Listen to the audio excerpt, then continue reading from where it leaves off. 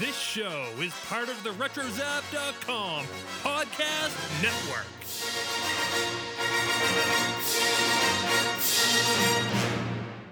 Sometimes I wonder why I'm still in politics right now. Why?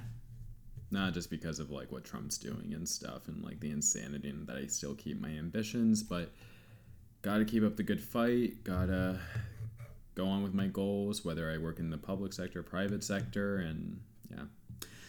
I asked myself this last week. I was just asking one of my friends at work. I'm not sure why I do politics anymore, and I come from a conservative think tank. Yeah. Like, that's this has been discouraging. This is a complete repudiation of everything that we work on and believe in, and that we thought conservative Americans believed in. I don't know why I do politics anymore. I just kind of want to do community work at this point. Can we be really cheesy for a second and give each other a hug? If you come over to my side of the table. Can we meet halfway? You mean over the table? No, just like here. Right there? Yeah. Okay. Thank you. I'm getting that. Oh my gosh. What a hug. Oh my god. I really needed this, bro. Oh, we're hugging it out. Oh wow. Hug it out. Whew. Hug it out. That was the best I've ever had. Me too, man.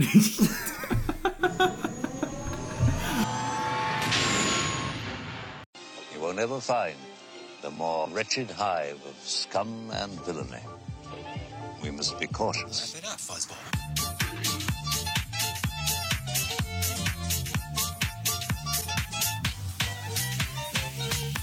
Hello, and welcome to episode 22 of Beltway Banthas, a Star Wars podcast live from the hive of scum and villainy in our very own galaxy, Washington, D.C. I'm your host, Stephen Kent. I'm your other host, Swara Saleh. And today we're going to talk about the conservatism of Star Wars. We've got a packed show for you, so we are going to move along pretty briskly.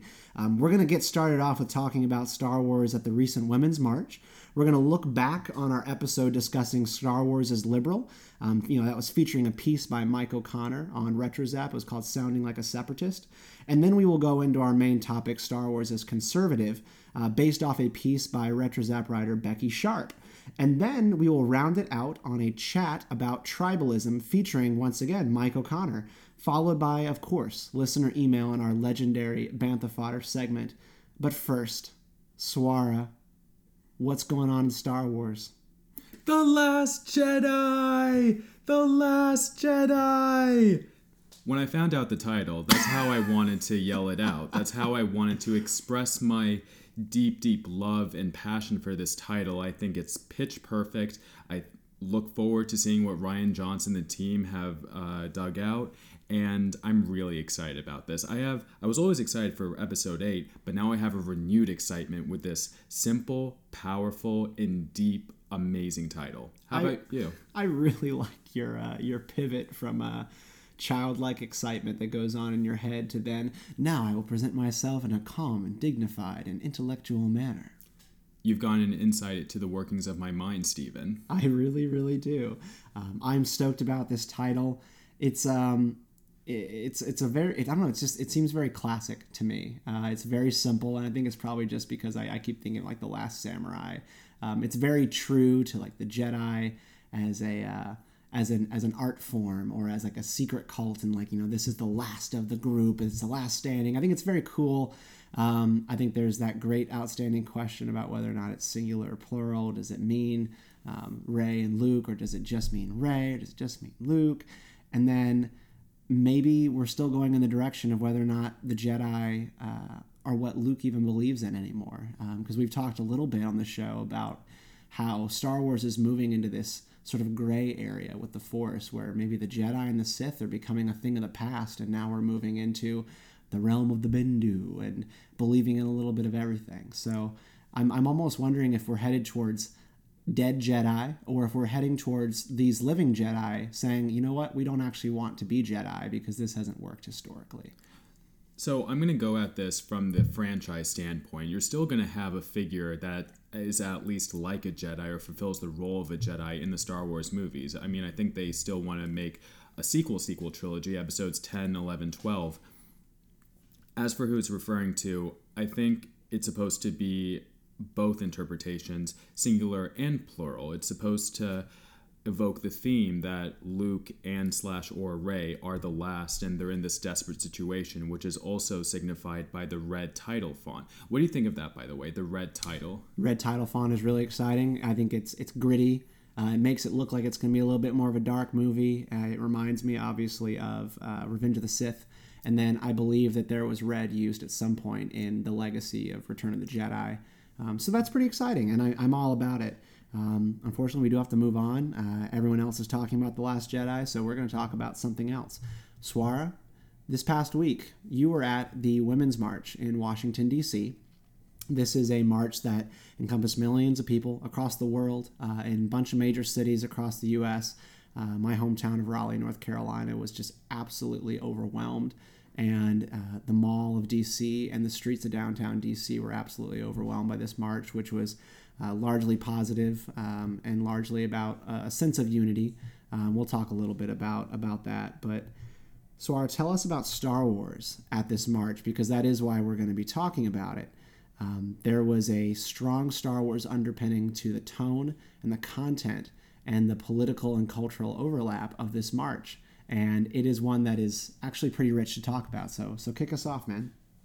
Princess Leia, General Leia, Carrie Fisher, her image was everywhere. There were signs with the almost new classic image of a woman's place is in the Resistance. You had Leia quotes on posters. You had variations of her image or her outline with her head buns.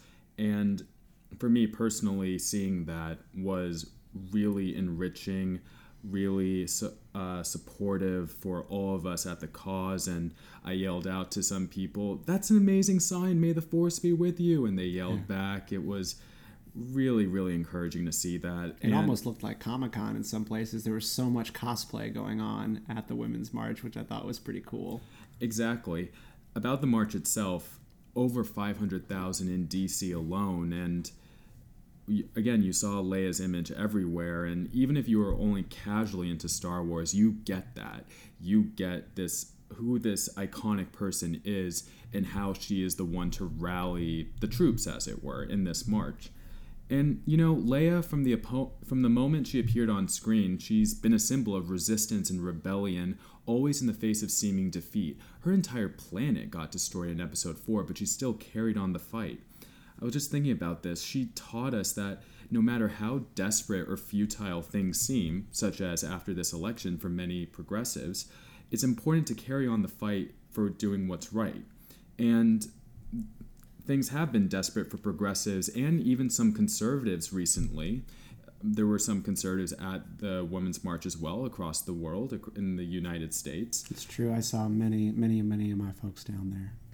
Right. And they take inspiration from Leia as well.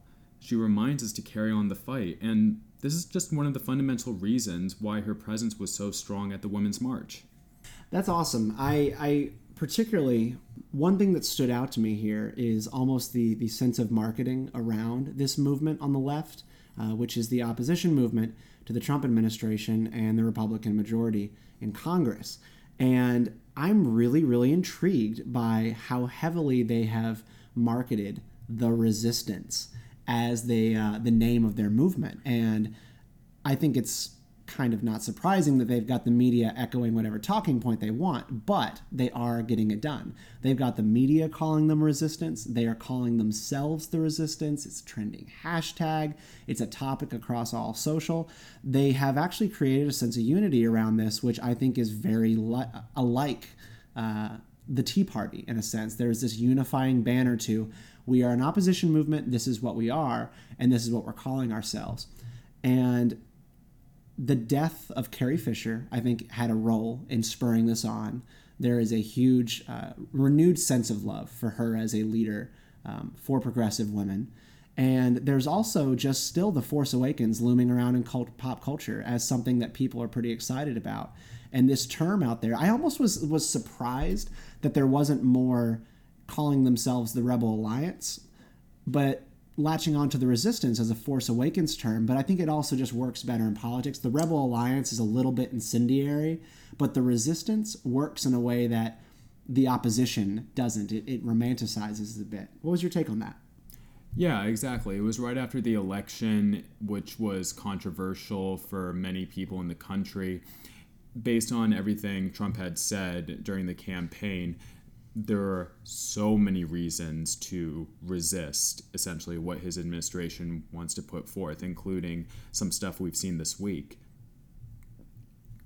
It makes sense. It gives a renewed sense of hope, and yeah. It's a lot of standing up for others, the way that I see it. There was the anarchist outbreak after the election, and that was, you saw a lot of those resist signs at that event too, where there was actually things being lit on fire and windows being broken. It was resist fascism before it actually happens, and I think that's entirely disingenuous. They would have done it no matter what the election outcome was. But with this Women's March movement, I've just really enjoyed seeing Leia as a face of it, and as it should be. And Mark Hamill tweeted out, I know where she stood, you know where she stood, and then something else after that. It was such an honor to see her standing with you today. Bigly, #resistance, #Worldwide Women's March. Love it. Yeah, no, I like the way he wove in Bigly there as well.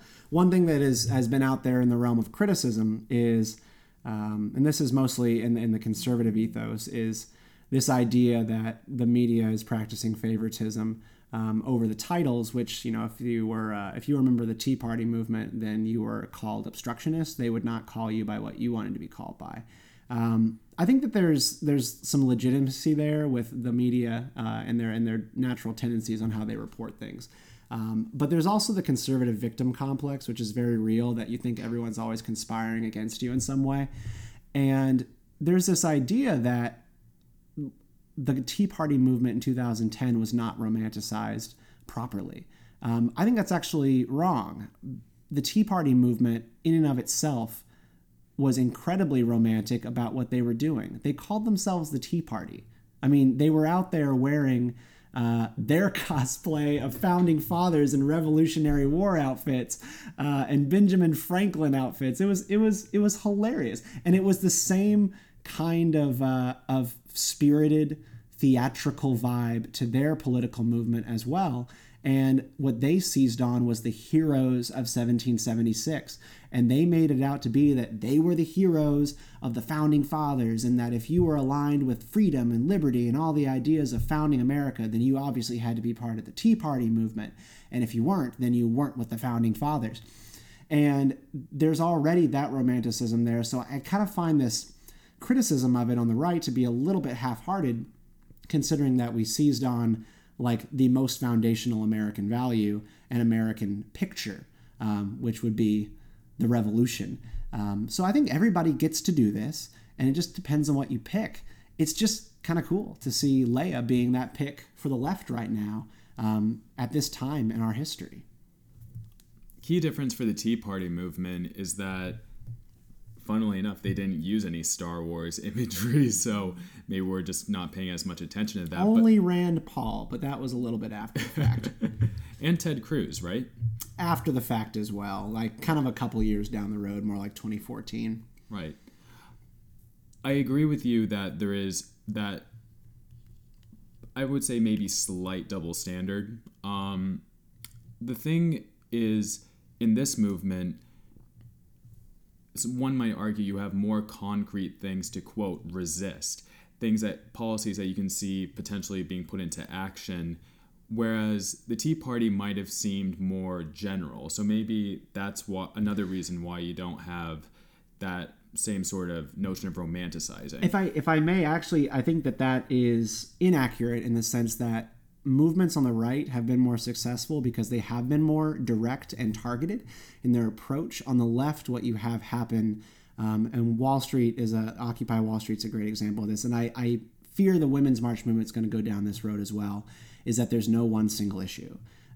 They're not able to unite behind, this is what we're pushing for, and this is what we call a win legislatively.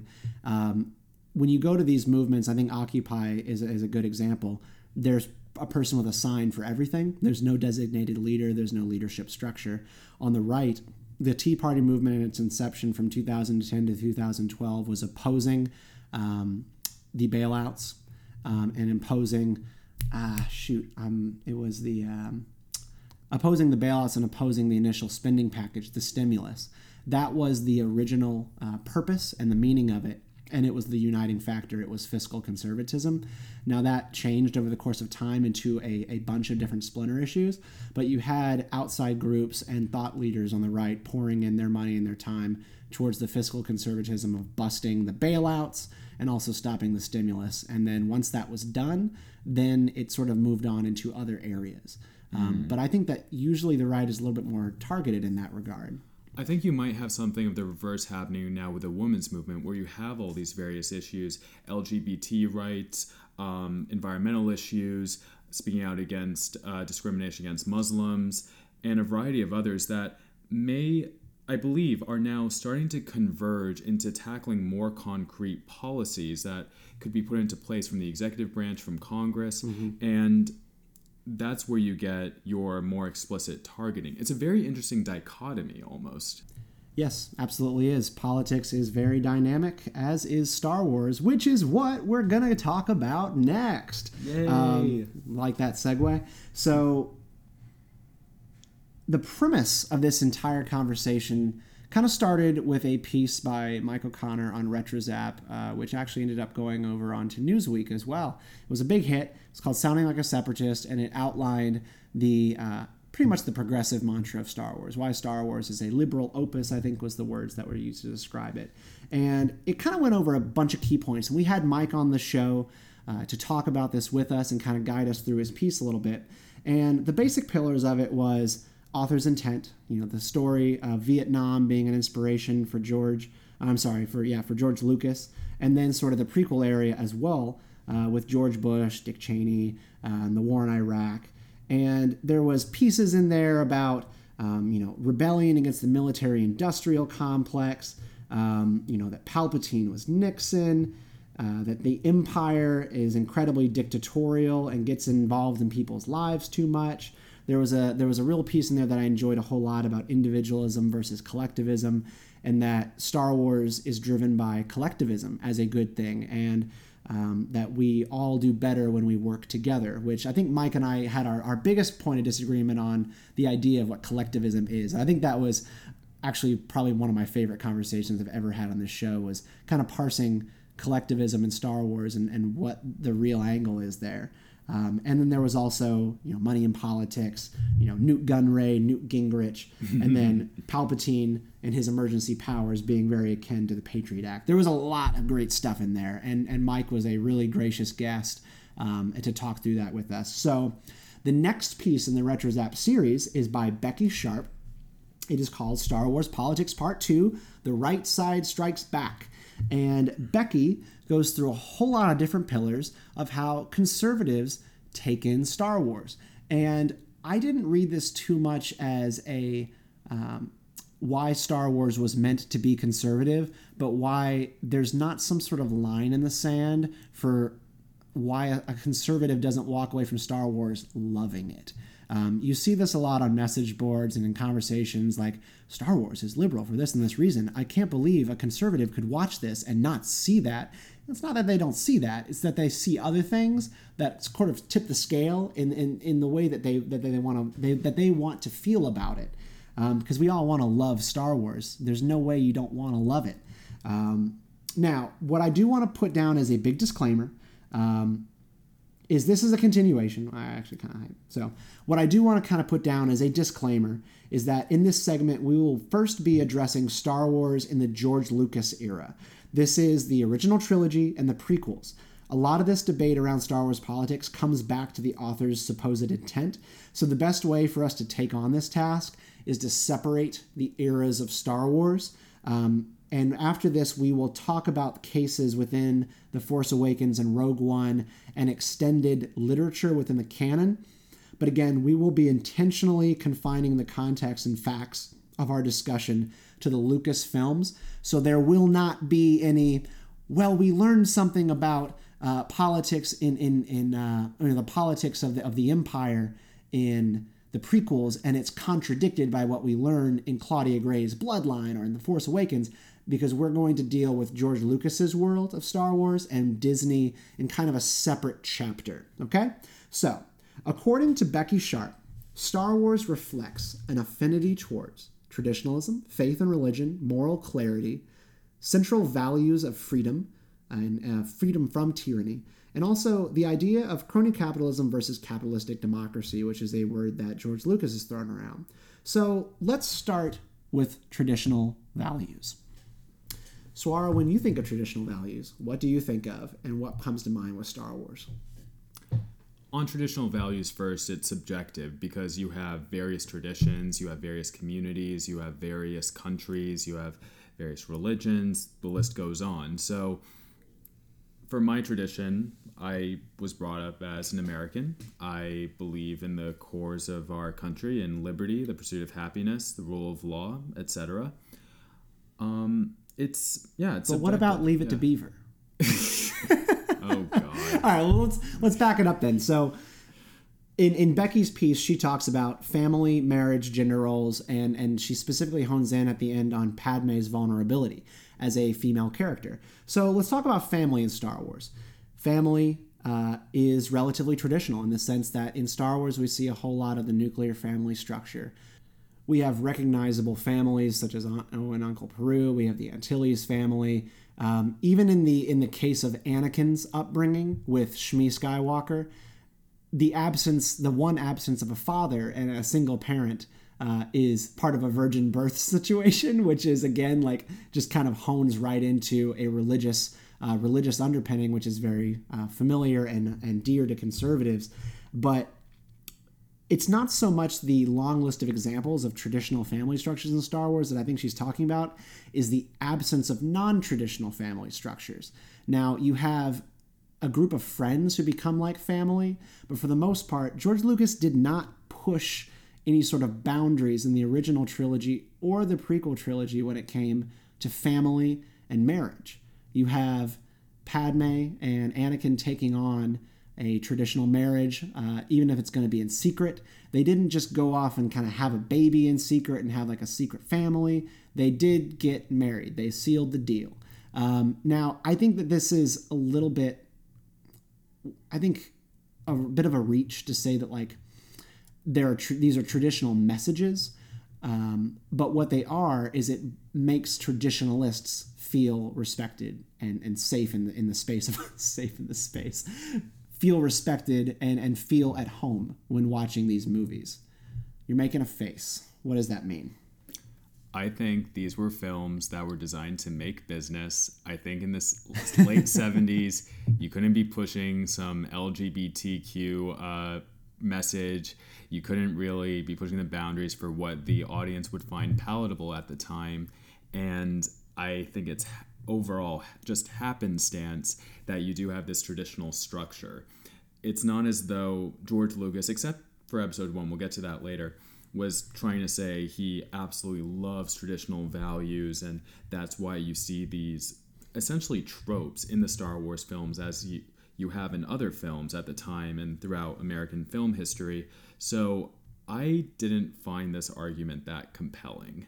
It's a good way to start it off. She talks a bit about George Lucas's upbringing. She says that at his heart, he is a traditionalist. He might have come from the countercultural youth quake of the 1960s, but he's equally a product of 1950s America.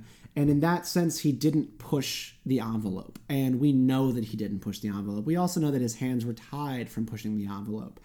He was asked at one point in a convention setting, why there were not more female fighters in the original trilogy. And there's a quote in here somewhere directly, but he says it was hard at that time to get people, and I think maybe himself, to see women in a combat situation.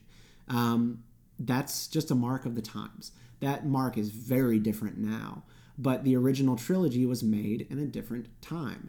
That is why you have an incredibly whitewashed rebellion, and now that rebellion is not whitewashed. It is incredibly brown, and that's fantastic because it's a really big galaxy. And the politics of like casting in the original Star Wars films, the arguments around it always feel disingenuous to me, because it's not about some sort of message. It's about white people in the real world just dominated culture at that time, and you couldn't cast people of color in major roles. It's just different now. It's not like it's making a huge statement about the world of Star Wars so much as that the world of the casting is just different, and it's so much better because it feels now more like a real story. That scene of the briefing on the Death Star in A New Hope is just nauseating. I'm like, really? Like, this is the rebellion? It's so boring. Wait, which scene? The briefing in A New Hope on the Death Star before they make the trench run. For a second, I thought you said meant on the Death Star, as in the Imperials talking. Yeah. No, but so Becky kind of talks a little bit about traditionalism in that sense, and I will concede that the original Star Wars trilogy and even the prequels, it didn't push the envelope, so it's not repulsive to people of conservative backgrounds. When you talk about traditionalism in Star Wars, again, we're not trying to like make a list of all the examples of where it's traditional so much as the areas where it's not untraditional, and that's kind of the difference here. She brings up Padme as a woman who is strong. She fights. She kicks some butt. She also shows a little bit of skin in a traditional sense, and the way that film has kind of always been. And she's also romantic. She's vulnerable. She can be taken advantage of by a smooth-talking and emotionally insecure male. Now, she gets a lot of flack today. Padme gets a lot of flack on the left. Tell me about that, because this is something that I think it needs deeper discussion. She goes from being a teenage warrior queen in episode 1 to being a really influential senator to being a love interest who still, as you say, kicks ass, obviously with skin showing because Hollywood. Yeah. To being a pregnant wife who just stays around and talks to her husband and is there to be meant to be emotional support, and then barefoot and pregnant, and her entire story arc is revolved around serving Anakin, just being there for him, but even in that, not really engaging as much as she could have supposedly. By the way, I suggest for listeners to watch the deleted scenes from episode 3. She does a lot more in there, especially with like the rebellion and delegation. Yeah, she's working politics. She gets up in the Emperor's face in one of those deleted scenes. Yeah, of the delegation 3000. It's really good. 2000. It's really good. She works politics in the deleted scenes, and it's all out the window. It's really just disheartening, honestly, seeing such a powerful character going from essentially leading her own rebellion on her planet against these invaders to just being a, quote, stereotypical female supporting character who becomes a victim. Like, it becomes a victim at the end. It's, again, really disheartening. Comparing her to Rey or Leia, I believe that is a fair comparison because this is all within the Star Wars franchise. Yeah.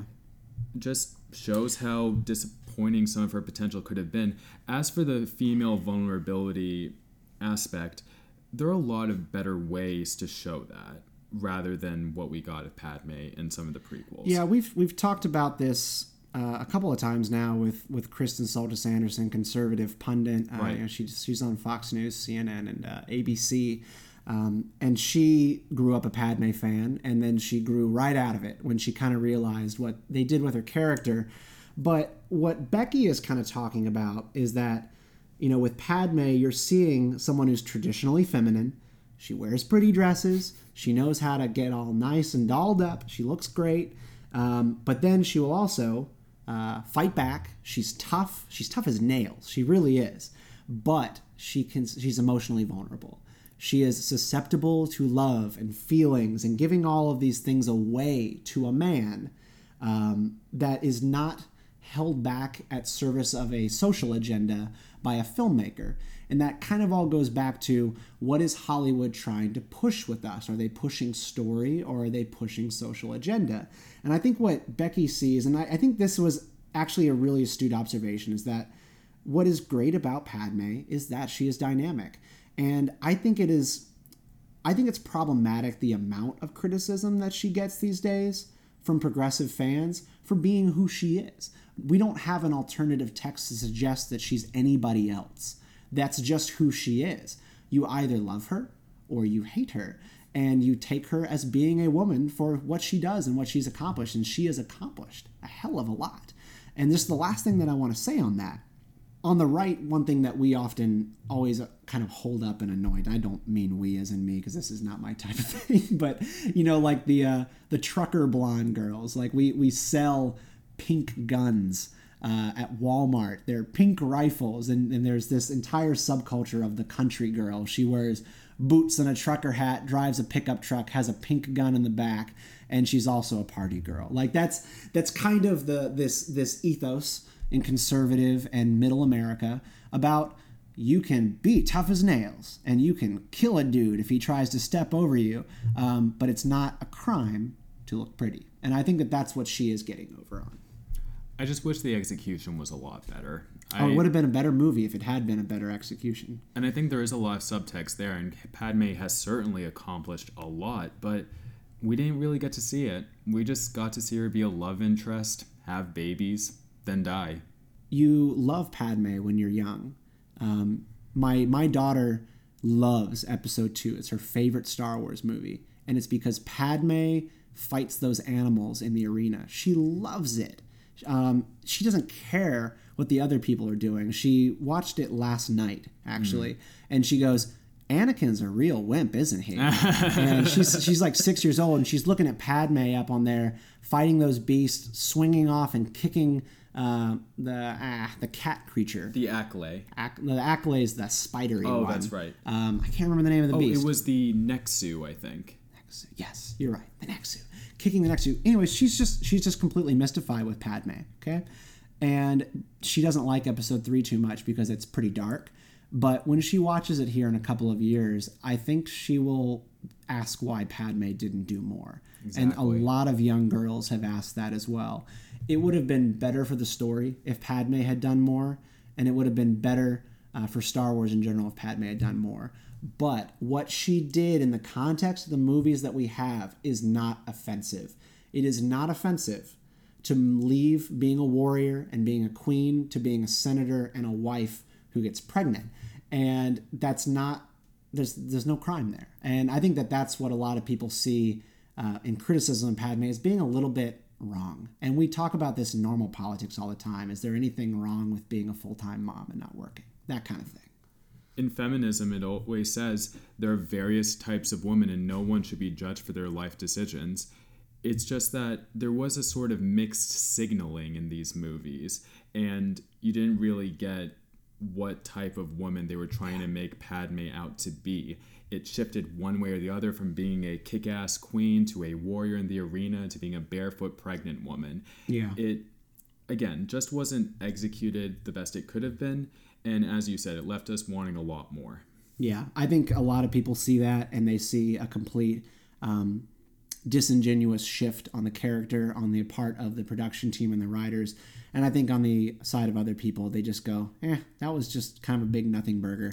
And Alison Gronowitz from Mary Sue, if you were listening, we are going to have you on to talk a little bit more about this, a whole episode dedicated to this issue, because it is much more important to have y'all on than have Swar and myself talking about this. So let's move on. The question of faith and religion, I think, is one of the most basic commentaries on Star Wars, is that Star Wars has an incredible Christian overtone to it. There's the father and son angle, the sacrifice angle, the redemption angle, and kind of like getting over sin. And it's much more in depth than what I am making it out to be here in 20 seconds. But, Swar, we talked on the last episode about faith in Rogue One. And we're not going to talk about Rogue One because that's against my rules for today. We already talked about it. But, faith and religion in the original Star Wars movies and the prequels, why is that so important, and why does that appeal to conservatives? It's pretty explicit that Shmi Skywalker is meant to be the Virgin Mary. And Qui-Gon says explicitly, perhaps he was conceived by the midichlorians. By the way, on midichlorians, remember, they're not the Force. They're a conduit for the Force. But in this instance, could we think of the midichlorians as the Archangel Gabriel?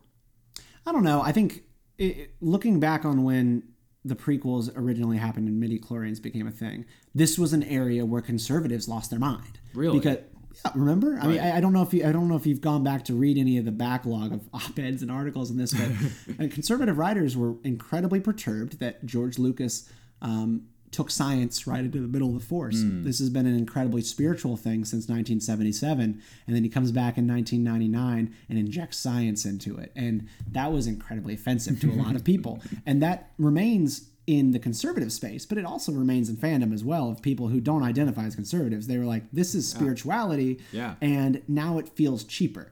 I completely disagree because God gave me my blood cells as well, and my blood cells do wonderful things, and that's what the midi-chlorians like are kind of all about is the Wi-Fi signal sort of thing, is how well you pick up on the Force. They don't have to be mutually exclusive, but faith and religion in Star Wars, Yoda and all of his wonderful lines and scenes on Empire Strikes Back, and the whole idea that Luke is trying to save and redeem his father from what are essentially his sins. Conservatives since 1977 and through the 80s have seen this as a story of redemption, and as majority of conservatives tend to identify, not necessarily be, but identify, which is always a different indicator in polling, identify as Christians, that appeals to them. It's a story of coming back to the light from the dark, and that is the sin, redemption, born again angle. The fact that Darth Vader dies after being redeemed and then is reborn in a sense in spirit as a man who's younger, happier, looks more healthy.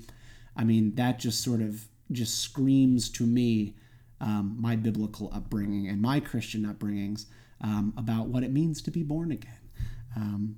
Except you don't die. Right. Luke is to Jesus as Vader is to the whole of humanity, and Luke sacrificing himself to the Emperor represents what Jesus did, sacrificing himself for humanity's sins.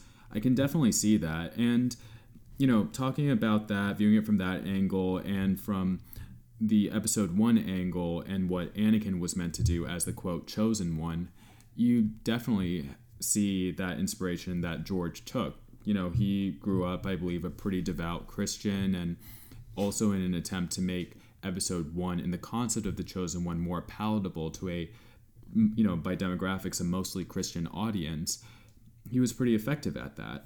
And I don't see anything wrong with that. I think it's great for conservatives or liberals who have deep religious beliefs of Christian denominations to see that and to, again, relate Star Wars to their own world and see how the example of Anakin and Luke can be applied to their own lives. Anakin went a certain way with his abilities, with his destiny, and Luke went another. So, yeah, I think there's some beautiful allegories in there. It kind of reminds me of Chronicles of Narnia, actually. Oh, yeah? Yeah, despite C.S., growing up, I absolutely loved those books. And despite C.S. Lewis saying he wasn't trying to make an allegory, I mean, he said Aslan the lion was the son of the great father or something, I forget. Yeah. It was pretty explicitly an allegory. And even though I've never been a Christian and I never will be, I'm not religious at all, I still appreciate that allegory because it enriches the Star Wars mythology and, again, puts it in a way that's palatable for all of us to understand of whatever religious background or non-religious background we're of. And it, again, like seeing it through that angle of the examples, how we conduct our own choices with our own abilities, with our own connection to the Force, that sends a really powerful message. With moral relativism, Becky Sharp hones in on moral clarity in the original trilogy. And I think this is 100% true, and it is why you saw Reaganism combined with Star Wars in the 1980s for Empire Strikes Back and Return of the Jedi. And we talked about this on a past episode called Star Wars Goes to Washington. We talked about it on a panel as well at Virginia Comic-Con, so if you want to go back through the backlog and look at that, I highly recommend you take the time. We talked about how Star Wars became a thing in the Reagan administration to message to people about the Soviet Union. And so let's talk about it in that context. So Moral clarity in the original trilogy. We've got the light side, we've got the dark side. We don't have the gray. You are either on the dark, you are either on the light, you're with the Empire or the Rebellion. The Rebellion is not presented to be flawed. They are presented to be good. They are fighting for freedom, and the Empire is fighting for the ability to subjugate, kill, and destroy. That is pretty much it. We've gotten policies of the Empire, inconsistencies of the Rebellion, gray areas of the Rebellion in recent canon, which we won't talk about. But in the original trilogy, this is cut and dry. You're either on the side of good or you're on the side of evil. So this is an area where conservatives have always historically been drawn to. Reagan, moral clarity, take it away. I mean, Reagan said essentially the evil empire was the Soviet Union and what they were doing to subjugate their own citizens and to subjugate their neighbors, and how American way of life could be threatened by them. Before Reagan, you had a bit of the Red Scare, which was a dark period in our history. As we discussed at Virginia Comic Con, this was Virginia Comic Con. Yeah, it was. Mm-hmm. Yeah. As we discussed at Virginia Comic Con, this was a very effective marketing technique to take the term evil empire and apply it to this outside force. So it's sort of a positive feedback. You know, Star Wars comes in at the time of the Reagan administration, and they're able to capitalize on Star Wars' success for their own policy ends. At the same time, in Star Wars, you have that clear moral clarity, which I don't believe has to be a conservative standpoint. It's something that you can apply to anyone of any political background. When you see something that's wrong, you know it's wrong from your own conscience, from your own understanding of the world. Like, if I may mention real world politics for a second. I mean, yeah, it's Beltway Banthas. This Muslim ban, as you mentioned, and how I don't believe it's a conservative standpoint. You've already had prominent Republicans, including John McCain, Lindsey Graham, Ben Sasse, and others speak out against it. So I think that's something, It's the politics of fear. It's the politics of fear. It's the politics of fear. It's not the politics of security, and it's not the politics of good versus evil.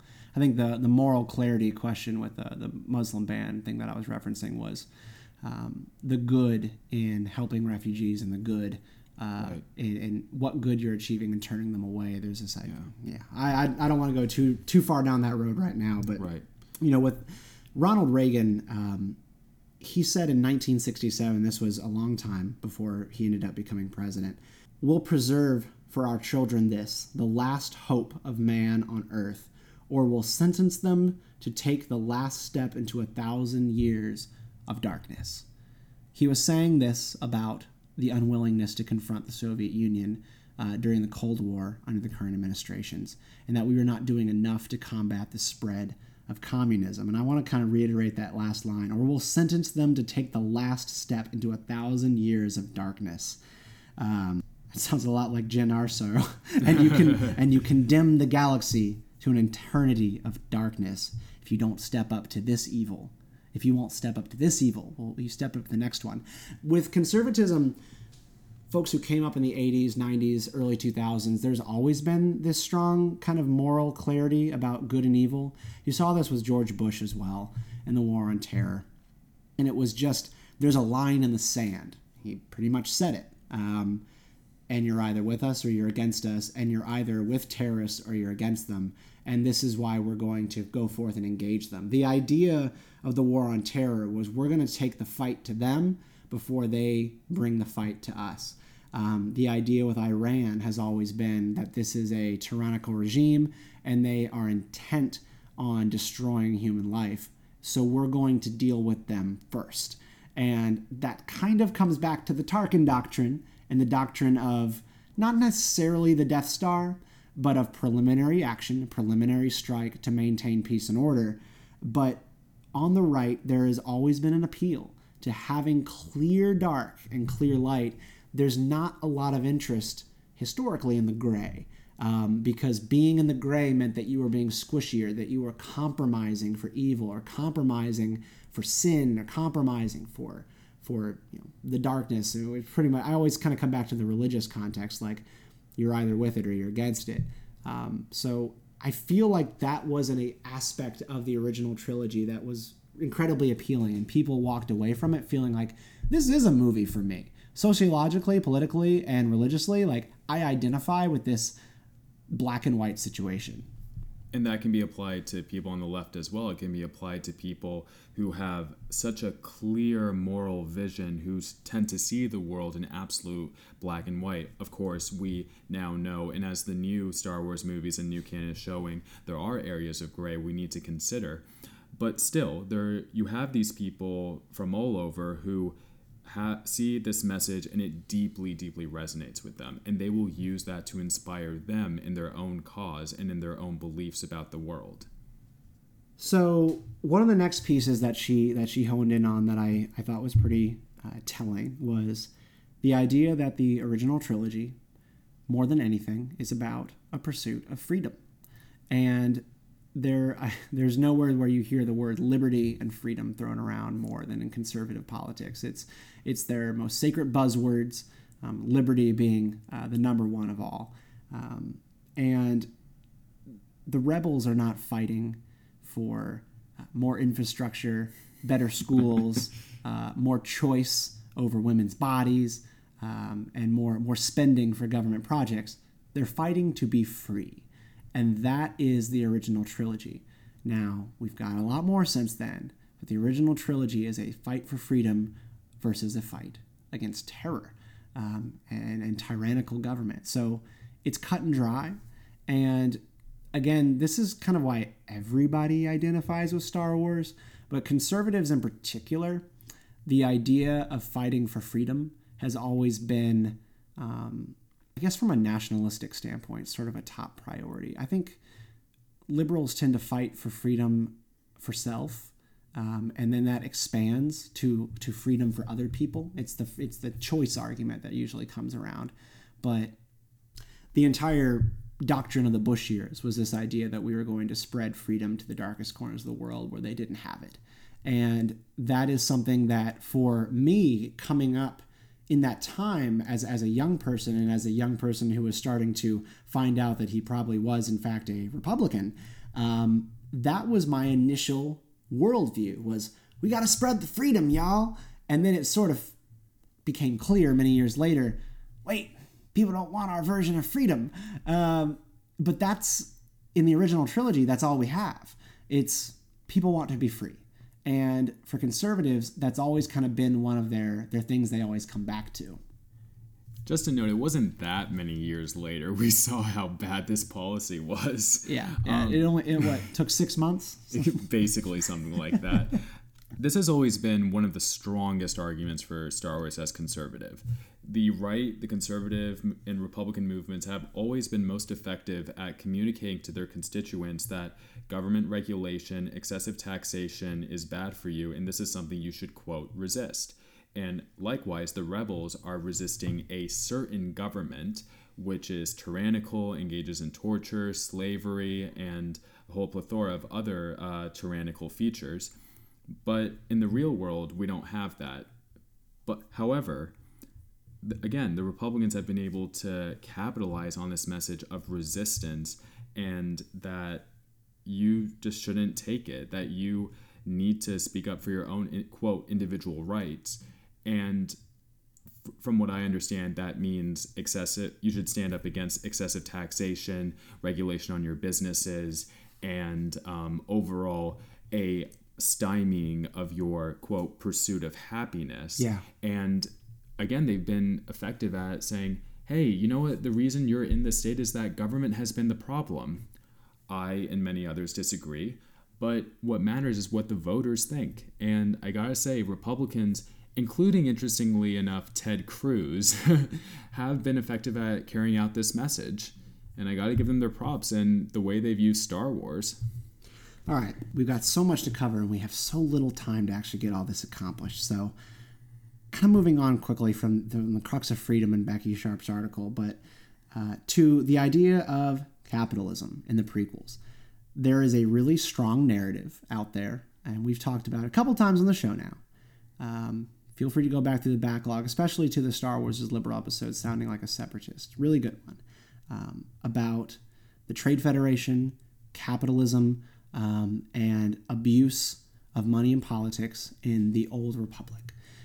And what we have in terms of a situation in the Old Republic is companies with seats in the legislature. You've got the Trade Federation, Techno Union, all those other places. They actually have representation as if they are worlds or states. They just represent companies. And for a lot of people, they look at this and they go, hey, you see that? Corporations and corporatism and politics is run by the people who have the biggest checks to write or the biggest financial interests. Well, on the right, there are a lot of different schools of thought about this. And you and I talked about this before the show got started, about the idea that nobody likes money in politics. Yeah, no one on the left, no one on the right. There's this prevailing narrative that money in politics, Citizens United, corporations and rich people, quote, buying our elections is a detriment to our democracy. And there have been polls out there, upwards of 67%, over 2/3 of the public believe this is a problem. Yeah, it's true. I mean, when we talk about how people feel about corporations having great lobbyists on the Hill and being able to access our politicians, folks, this is not a one-sided issue. This is not an area where liberals can walk away from Star Wars and go, "Haha, we've had our view validated." Everybody hates this. There is a very small corner of society that thinks it's totally fine. You saw this in the Donald Trump election. Right. He ran against corporate interests. He ran against the Koch brothers and their entire network. He rejected all of that. And he said, I'm here for you. And I'm also going to ban the lobbyists. He kind of did that in the same way that that the Obama administration did. But he was incredibly adversarial against the idea of taking people's money and even taking donations throughout the primary. He took some here and there. But for the most part, this is not a guy who was funded on the interest of corporations, like you could say someone like Marco Rubio was, because he's ideologically fine with that. So in the Republic, we on the right call this, and this is sort of different niches of the right, but there's this kind of corner of the right. It's the intellectual world. It's the reformicons. They call this crony capitalism. This is kind of one of our major buzzwords. These are corporations that cut deals with the Congress of the galaxy. They are part of the political system there. They wheel and deal. The government accommodates companies and they make room for them. And they hear them out in a way that is not lobbying. It is actual representation. In the intellectual right, you don't have approval of that situation. You have absolute condemnation of that. And the way that you get to that is by having a government that tolerates that kind of thing. We do not have, and it is important to be clear, we do not have that situation in the United States. We have robust lobbying, and we have robust amounts of donations that can be given to outside groups for politics. But we don't have a situation that is nearly as off the rails as in the Republic. But the ironic thing is, it's mostly Republicans, as we know, who tend to benefit from the interests and the lobbying of these large corporations. I'm thinking specifically of big oil and gas, Exxon. Like, look at this. Our Secretary of State, about to be confirmed, is the CEO of ExxonMobil, or at least was, Rex Tillerson. Yeah. They've, even though, as you say, we don't have this yet, and the idea of it is so virulent, they're so violently against it, we're taking this, I feel like there are some steps being taken to get there in relatively Republican circles, and it is something to be wary of. And Donald Trump himself was a businessman. His profits from Trump hotels are, I think, tripling right now, and he's issuing some sort of requirement for diplomats and foreign officials to stay in his hotels when they come to D.C. I understand the sentiment, but in execution, I don't think it's too far from what we saw in the prequels. I think you are absolutely right. The Republican Party is as corporatist as anything out there. What we are talking about, to be clear, is conservatism. And classical liberal free market conservatism is a rigid set of views and ideologies that do prohibit, they rigidly prohibit corporatism and government being in bed with corporate interests. Now, like Rex Tillerson is a great example of something that really rattled the think tank class, the Cato Institute, and all, and like the Heritage Foundation of Washington, D.C. But your rank and file Republicans who have donors to appeal to, or appease is the proper word, they ended up caving on this vote. Marco Rubio, really great example. John McCain. Marco Rubio stood up to Rex Tillerson in the hearing, and reports the next week by the Washington Post indicated that he was getting incredible pushback from the oil lobby, and that he ended up going the other way. Big surprise. This is not something that in the classic thought of conservatism is appropriate. The Republican Party is a company in an interest of itself, and Republican politics, just like Democratic politics, is driven by money, donations, and keeping the lights on. So I completely agree with you, and I could totally validate your point. But when we're talking about Star Wars as conservative, it's not Star Wars as Republican. Conservatism requires business and government to be separated. And I don't believe that in liberal and progressive politics you have as much rigidity around that issue, simply because when you are creating barriers to corporations, what you're actually doing is creating favoritism for a couple and then blocking out competition. You have government contracts that are exclusive to a certain company or a certain provider that is in good. And that is why we get the word crony out of it, is these are people who have contracts with the government that cannot be broken or infringed upon by competition. And conservative school of thought demands competition. And so the Republic, when I look at it and when conservatives look at it, they don't see some sort of incredibly Republican corporatist problem.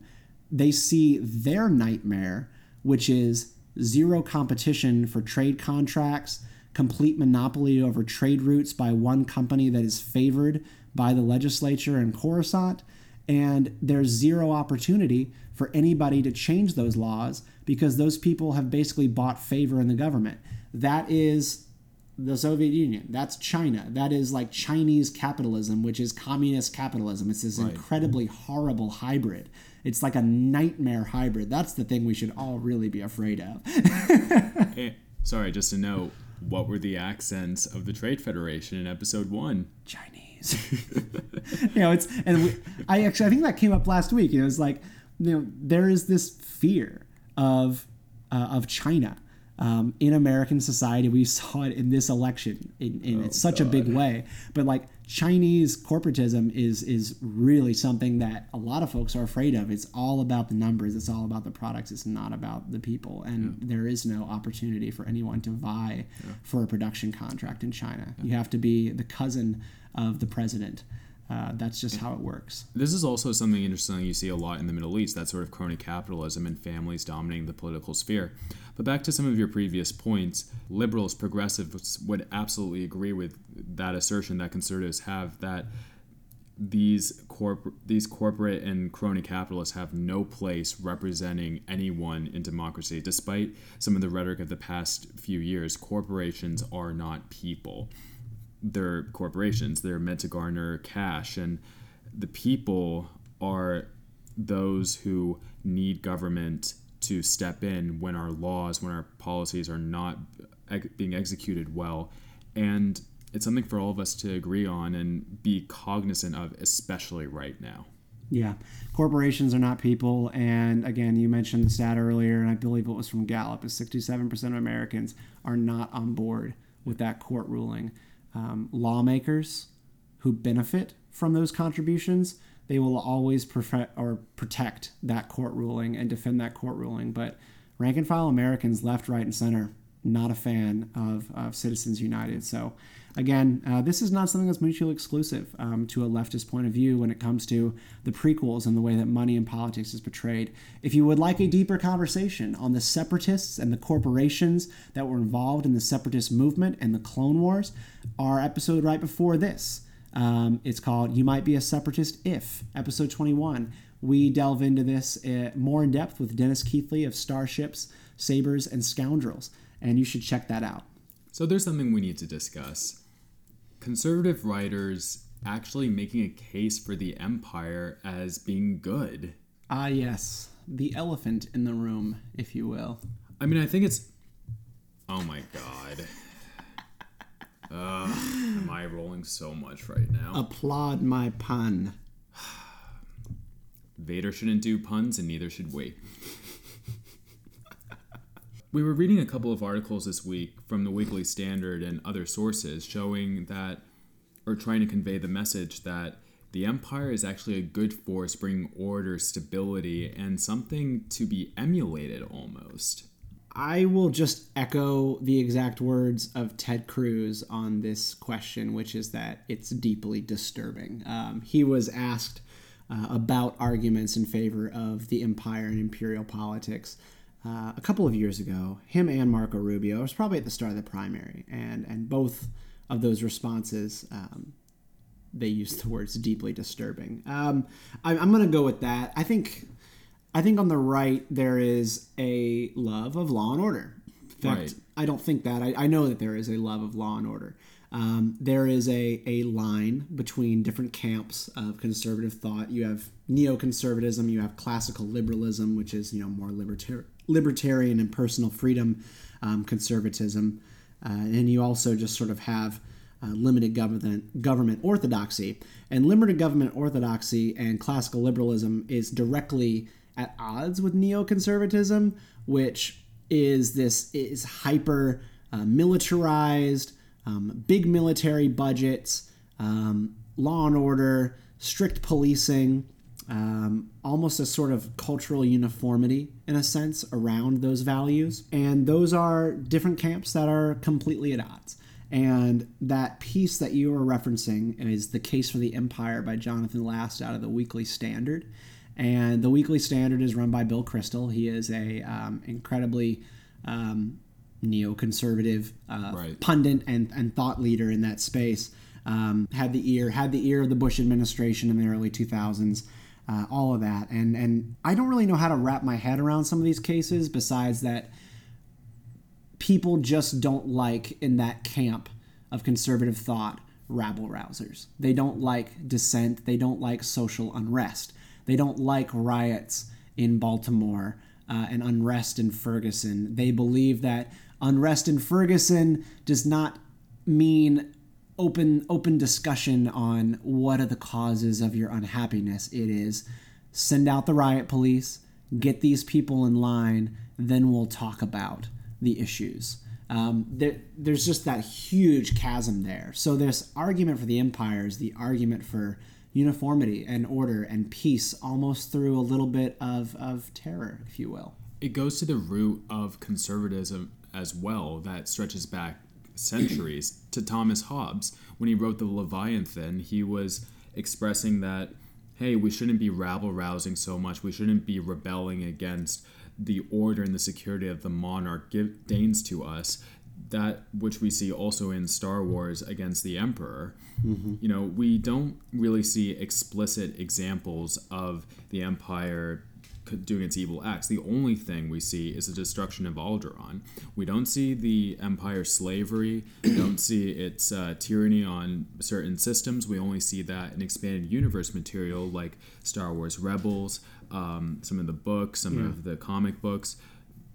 They give a lot more detail, but based on what we see alone in the films, there is that order, there is that structure, there is that tradition almost, even though it's only been 20 years into the Empire. Yeah, you mentioned you felt compelled by some of these arguments. By compelling, I meant to say that I think this could actually make some sense based on what we know of some aspects of conservative ideology on previous conservative governments. Again, it goes back to the sense of order, security, tradition, and again, just based on solely what we see in the films.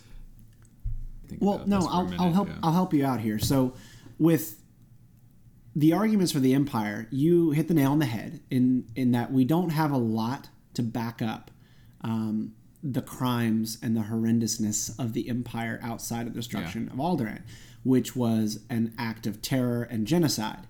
But the underlying factor of Alderaan is laid out by a writer for, I think he was with the Washington Post at the time, he's now at the Washington Free Beacon, Sonny Bunch. He wrote that there was a case for destroying Alderaan, and he's also an imperial apologist as a political writer, really believes in the system that they had set up, and that Alderaan was, in fact, running guns, funding the rebellion, and creating galactic unrest. Right, this is a neoconservative argument. And however, I don't think you can really make a sort of argument for that because as Leia said, Alderaan was peaceful. It was Leia and her father who were funding the rebellion, who were perhaps the, quote, justified perpetrators against the Empire. There was no strategic or justified reason to destroy Alderaan than to force systems to stay in line with Tarkin's doctrine. He says this explicitly in A New Hope. I mean, I find that particular point to be nonsense. The talk of Alderaan's destruction being justified, due to it being a war, it doesn't make sense because that in and of itself was a war crime. And you can make the argument from the neoconservative side that during the Iraq War and other conflicts, you had war crimes going on at that time too. If anything, this should be an argument against that neoconservative line of thought, that the Empire and even the Republic, during the prequel era, those examples should not be followed based on the effects you see both in the Star Wars universe and in the real world. Yeah, and it kind of all comes back to, on the neoconservative side, the idea of just war theory, which is something applied to kind of get you from A to B on things like the dropping of the bombs on Hiroshima and Nagasaki, which is, we are engaged in conflict here, and we are trying to end this conflict to save lives from more conflict. We can have a huge discussion on that at another time, but just war theory is using violence to end violence. And that is essentially what the Death Star was all about. A single demonstration to get everybody in line behind the Emperor. No more questions, no more ifs and buts. I think it's a worthy discussion to be had whether or not the Emperor really did intend to keep using the Death Star over and over again as a serious weapon against other systems. I think power corrupts, and it is completely within reason to assume that the Emperor was going to keep destroying systems for minor infractions and small things. But you could go the way that the Emperor does want benevolent peace, and he does want calm. They don't want more war. So the idea that you use the Death Star one time to end future fighting is compelling, but you see how that worked out, because you have people like Jyn Erso and Mon Mothma who will believe in freedom and the right to stand up and express your views over all else. So I think Star Wars just reminds me all the time, like, people will sacrifice anything to be free. You can scare them, you can point a gun at them, you can point your Death Star at them, but they will unite with other people who believe in being free, and it all depends on your ability to connect with those people. If you cannot communicate with other people who share the same values that you do, this is kind of the North Korean problem. If you don't have the ability to have conversations about freedom or hear about other places in the world that are free, then you're much more likely to think that you're alone. But in this galaxy where people can get connected to other folks who share their sense of disenfranchisement and longing for more, you're always going to have rebellion. The more you tighten your grip, Tarkin, the more star systems will slip through your fingers. Thanks for that, Swara. You're welcome. You just really, really put a bow on it right there. You just really put a bow on it right there. I know. So, I'm glad you brought up the conservative arguments for the empire. I think that there is a little bit of devil's advocate posturing that goes on there. Everybody enjoys being a contrarian from time to time, and you definitely get that on certain corners of the right. So, are there folks out there who make it really hard for me to make pro-freedom conservative arguments for Star Wars? Yeah, it's really, really hard because you have folks working for Bill Kristol who are pushing the idea that stormtroopers are fantastic and that the rebels are just rabble-rousers who need to be put down. No. I'm a 1776 kind of guy, so that doesn't work for me. But that is out there, so I am glad that you brought that up because that is something that needs to be discussed. Probably more in depth in the future as well. But focusing on the here and the now, that kind of concludes what we thought were most of the pillars of Becky Sharp's piece on RetroZap.com, The Right Side Strikes Back. I really, really enjoyed this piece. It was much deeper than what I think we were able to dip into today, and I give it a lot more credit than what I think I was able to reflect in our conversation today. She goes in depth into George Lucas's backstory, and a lot of the context around how these stories came together, his relationship with his parents, his father, Disney, Lucasfilm, all these things that I think are really important to understanding the political underpinnings of Star Wars. So I really recommend you check it out in our show notes. It'll be pasted there. And you also go on to RetroZap.com and look up The Right Side Strikes Back.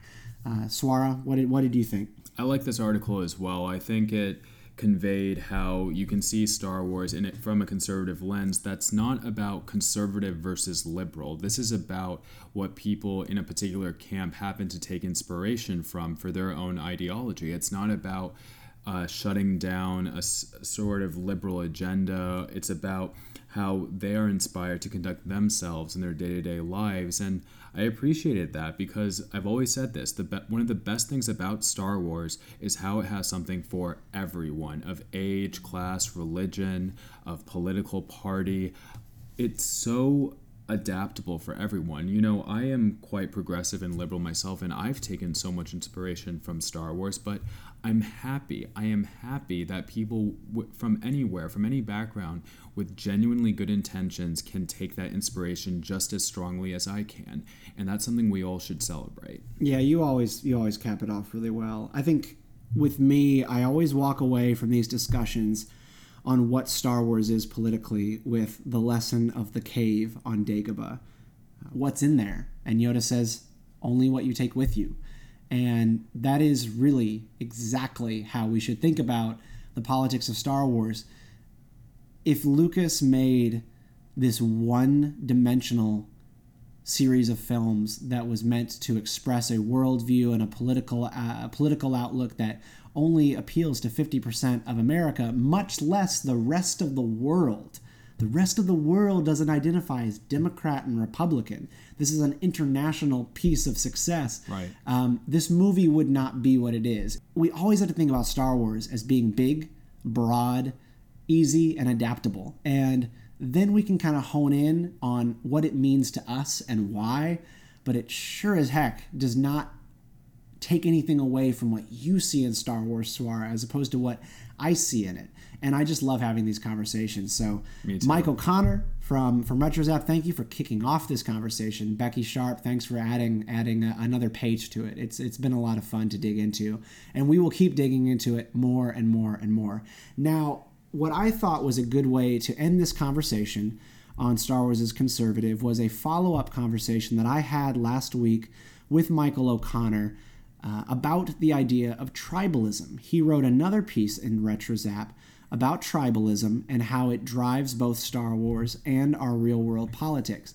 I think this is a good way to wrap up this conversation so we can all remember that if we engaged in constant tribalism and that was the way that we lived our lives, Swara and I wouldn't be doing this show right now. Aww. I would just not be able to sit down and talk about this stuff with a guy as nice and kind-hearted and easy to listen and easy to talk to as Swara Saleh. So just a reminder, y'all, we need to make more friends. So here's this conversation with Mike O'Connor on the nature of tribalism in Star Wars and in real-world politics.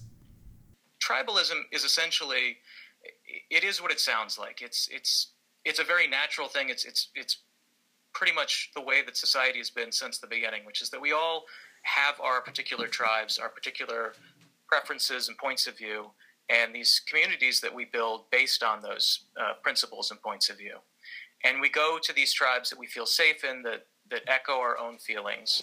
And we tend to stick very resolutely to those tribes and to those points of view, and not, once we get comfortable, not journey outside of that very often, unfortunately.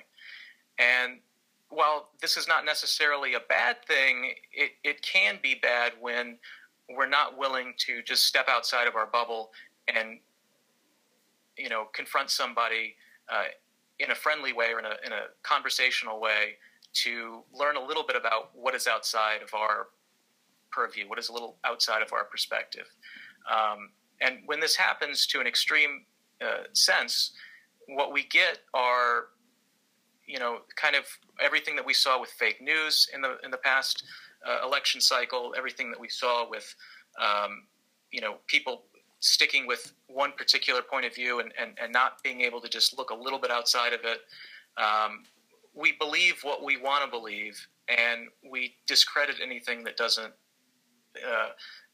endorse our particular leanings or our particular perspective or points of view. Where did you see tribalism arise in Star Wars, maybe for the first time, and then you sort of built on it from there? Because you really touched every facet, I think, of Star Wars and all the different sort of cliques and groups that are in the Star Wars universe. Where did you first see it clearly, and then how did you build on it from there?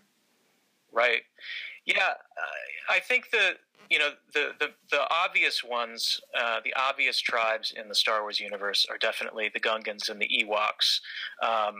You see it in Return of the Jedi in terms of when the rebels show up there and they have a little bit of a disagreement with the Ewoks, or the Ewoks don't know who they are and they don't know who the Ewoks are. And the Ewoks try to eat them, and all normal, finally, all normal. all normal. This is what happens when two beings from different worlds, different belief structures, ideas come together, and they don't quite know how to get along. They don't know quite how to communicate with each other. They have different ideas of the ways in which their own worlds work. The Gungans essentially represent, unlike the Ewoks, they represent an intelligent species that has been, because the Ewoks are a primitive species, so it's not quite the same sort of thing as with the Gungans. The Gungans are clearly advanced.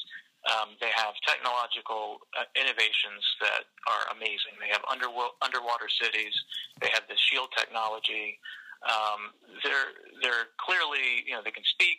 Of course, the ability to speak does not make you intelligent, as Qui-Gon reminds us. But nevertheless, the Gungans themselves, outside of Jar Jar, are a fairly intelligent bunch. And we can see, in their culture and in their society, that they are, they may not have these, regal architectural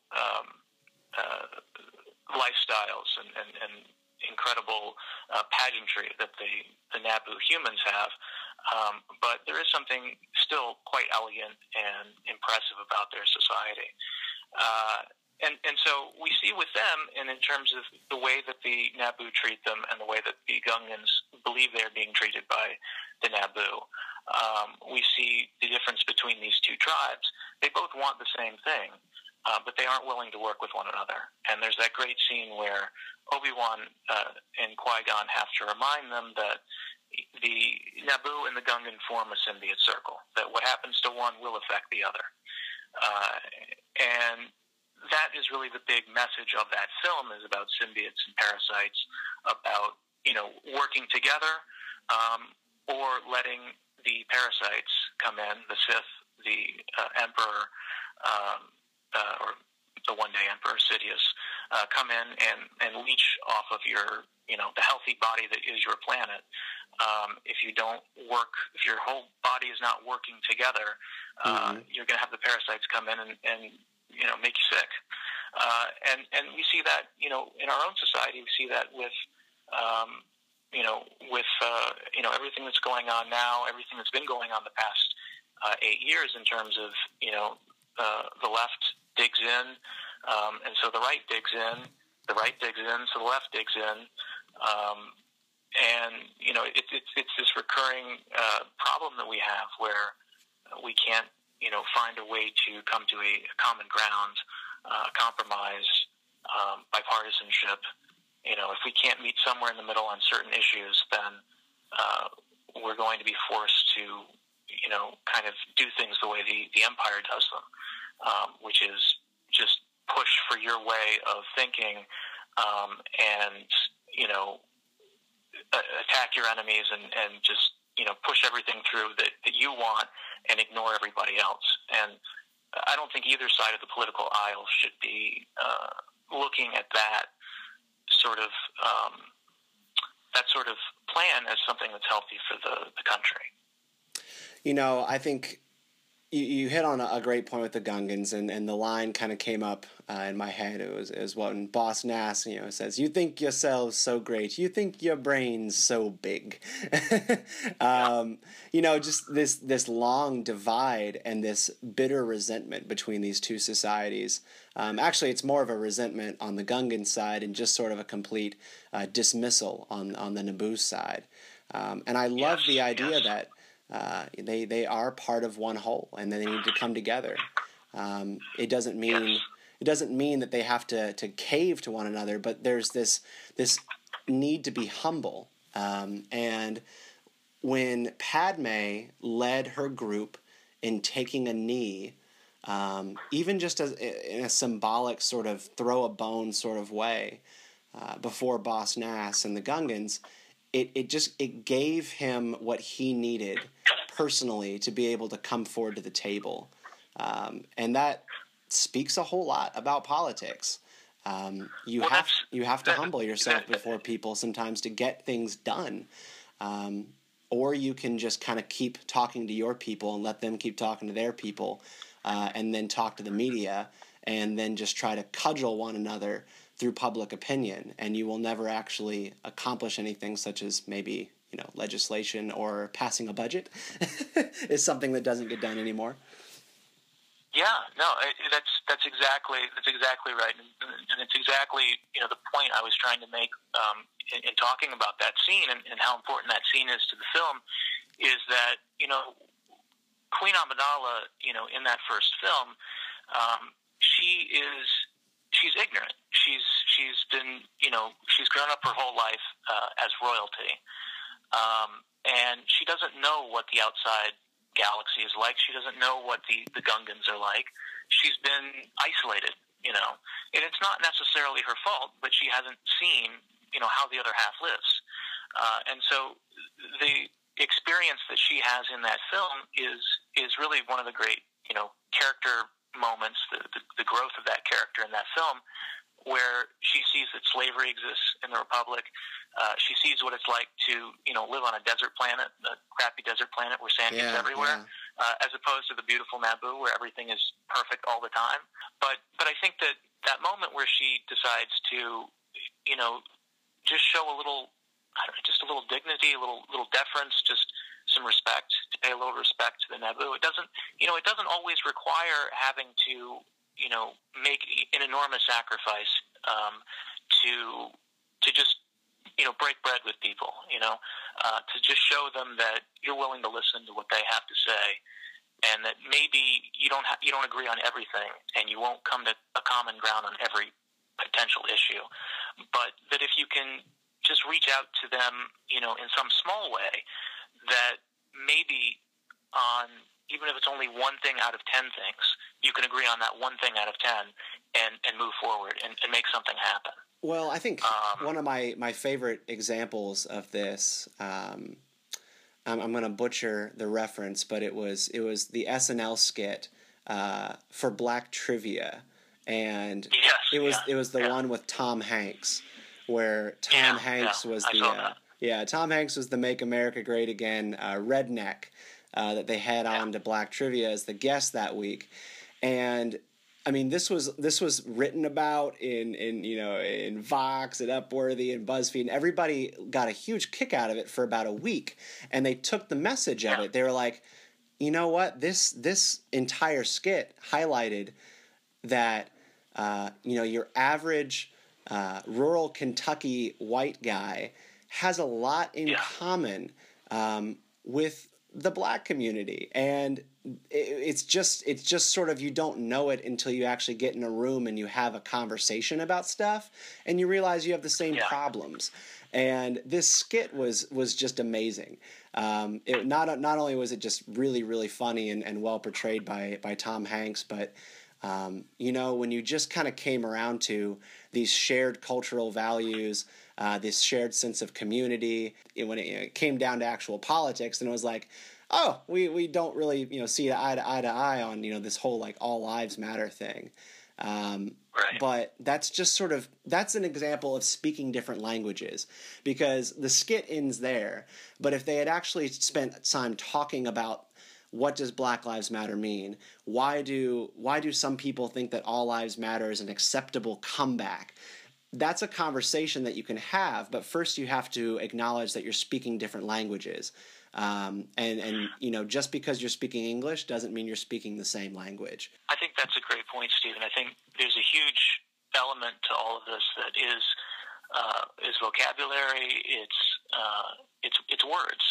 It's how we communicate with each other. And when you talk with someone and they throw a slogan at you, or they throw something that they've heard, that represents their political point of view, that gives you pause, because that immediately makes you associate them with everything in that political cause, and everything that you have heard about that political cause, everything that you either like or dislike about it. With the films, with the Star Wars films, this is a recurring kind of theme and sentiment in the films, is that characters don't get along, in the Star Wars. Like we often, when we look back and we think about the films, we say, oh well, they're all these friends, Han, Luke, and Leia. They're these best of friends, and we see them in the publicity photos and everything. These characters can't stand each other the first time they lay eyes on one another. Han is a crook. He's a criminal. Leia is royalty, and Luke's this. He's this farm boy. He's sheltered farm boy. Sheltered farm boy. They don't really like each other. Right from the beginning, their sparks are flying. But the point is that in the original Star Wars film, all of these characters, and I should include Obi-Wan in that too. All of these characters have lost their tribes. They are completely, without a tribe. Luke's family is murdered. Obi-Wan is the last of the Jedi. Leia has her entire planet blown up. Even Han and Chewbacca, they're criminals, but they're on the run from their own criminal fraternity.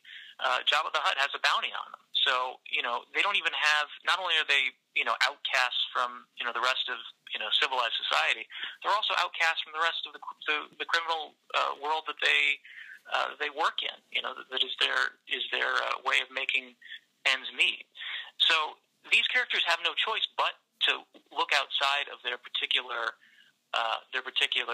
tribes and to find some kind of common ground and to find some way to work together. And that's why they succeed, is that they all come together and they build a larger community. They build a larger tribe in the Rebel Alliance that is more accepting of people that come from all over.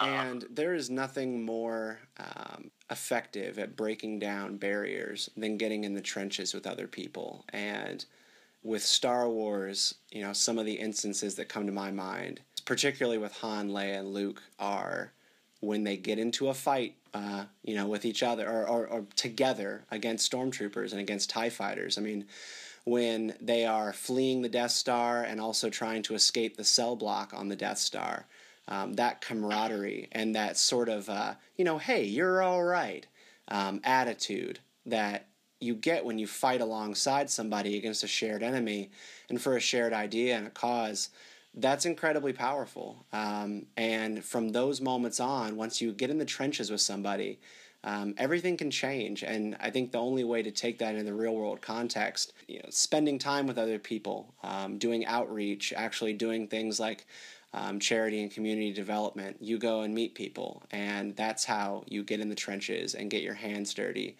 and start to hear and learn the stories and the capabilities and the hearts of other people. And I think that's really what it comes down to. And I would just like to add one other thing, just to bookend the comment I made at the beginning of the show that I didn't really get to explore, and so it's going to seem kind of weird. But it was just a quick thing about the Civil War, and that at the end of this terrible conflict in which brother fought brother, in which the entire country was as divided as it's ever been, the two sides came together. General Johnston and General Sherman, these two could not have been any more different, and they formed a lasting friendship after that. After this terrible conflict had happened and killed countless Americans, both from completely different sides of the aisle, they came together, and they had a personal friendship that lasted. In fact, General Johnston was a pallbearer at Sherman's funeral, and even passed away from being at his funeral without his hat on. He caught pneumonia. Someone told him he should put his hat on, and he said, if the roles were reversed and Sherman was here, he would have his hat off as a sign of respect. So I think we have to look towards this idea of, we can find common ground. As divided as this country seems right now, we can work together. We can be a better society and a better people. I don't know how to follow that up. You always steal the show, Michael. Thanks again that. Yeah, no, you really do. Thanks again for taking the time. That was a really great conversation. Yeah, Mike is always a real joy to talk to. I mean, he is just incredibly smart, really thoughtful, and just kind of like you, just someone I just love to sit down and bounce some ideas around off with, someone with a strong sense of empathy and connectivity to other people. So what a treat. It always is nice to talk to Mike. Now, we are running a long show today, y'all, so thank you for staying with us. We're going to run through listener email, and then we're going to get to our Bantha fodder, which is always something that people enjoy, so do stick around for hearing that. And then we will wrap up episode 22 of Beltway Banthas. So, in listener email, this week we've got a letter from Landon Kennedy. Hi, Landon. Landon says, hey, I am loving the podcast more and more with each new episode. As am I, Landon. I just recently began watching The Clone Wars again on Netflix, and I was curious about The Mandalorian Death Watch. They're a really interesting group, and the Pre Vizsla versus Darth Maul fight with the Darksaber is just awesome. Totally is. Anyways, I was curious as to their role in society. Are they a mafia-type organization? They have one boss, it seems, in Pre Vizsla, and they do attacks in the city, but they were mostly underground for a long time before making an appearance again. Anyways, I was just curious what your thoughts were. Keep making great content. Thanks for the letter, Landon. So I am not a Mandalorian expert, so I'm not going to do your question total justice. But essentially what is going on with Death Watch is they are a group who are completely disenchanted, that's not a word, disenchanted with the current political trajectory of Mandalore. They believe that the current ruler of Mandalore, and I don't remember the name, Duchess Satine, has, I'm trying to say this the right way, but moved Mandalore away from a culture of violence, competition, and honor, and that they are pacifist. This is Duchess Satine is driving Mandalore towards an era of peace, and this is a group of people under Pre Vizsla who stay true to Mandalorian values, which is strength and competition, and if you are stronger than someone who's in power, they shouldn't be in power. And so Pre Vizsla has his own sect of people who are loyal to this traditional view of what it means to be a Mandalorian. They are traditionalists and conservatives in a sense of being Mandalorian. And Duchess Satine is incredibly progressive in that regards, and that she's moving them towards something different and a different kind of future. And they want to go back to the way that it was. Death Watch is that group. They're not terrorists necessarily, but they kind of are. And they lead a coup against the government. And they use Darth Maul and his band. What was his group called? Was it Death Watch? No, it was something else. Anyways, but they partner with Darth Maul to basically give their movement some teeth, and they lead a coup against Duchess Satine's government and take it over. So they really are a political faction, but also a military split, since in the Mandalorian sense, everybody's a fighter. Everybody's a soldier. So when you're talking about political factions and military factions, like it could be like a junta, like a military coup, it's kind of all one and the same, because everyone who's involved in politics, in theory, can also fight. So I think that's kind of the best way to look at Death Watch is they are a political faction, but in the same sense, they're also a military splinter. Yeah. And I just want to add, in the Knights of the Old Republic games, you had this strong tradition that to be a Mandalorian, you had to survive wars, you had to survive battles, you had to show you had grit to be a Mandalorian, basically. Whew, they were tough to fight in Knights of the Old Republic. My gosh. Very much so. Really, really stressful. And Swara, we had one more, Emil? So we have a message from Will Beckham, who has recently listened to 2 episodes. He says, "Hey guys, really excellent podcast. This is the second episode I've heard in its entirety, and I really like it a lot. It puts forth a lot of reasonable opinions and manages to leave room for disagreement.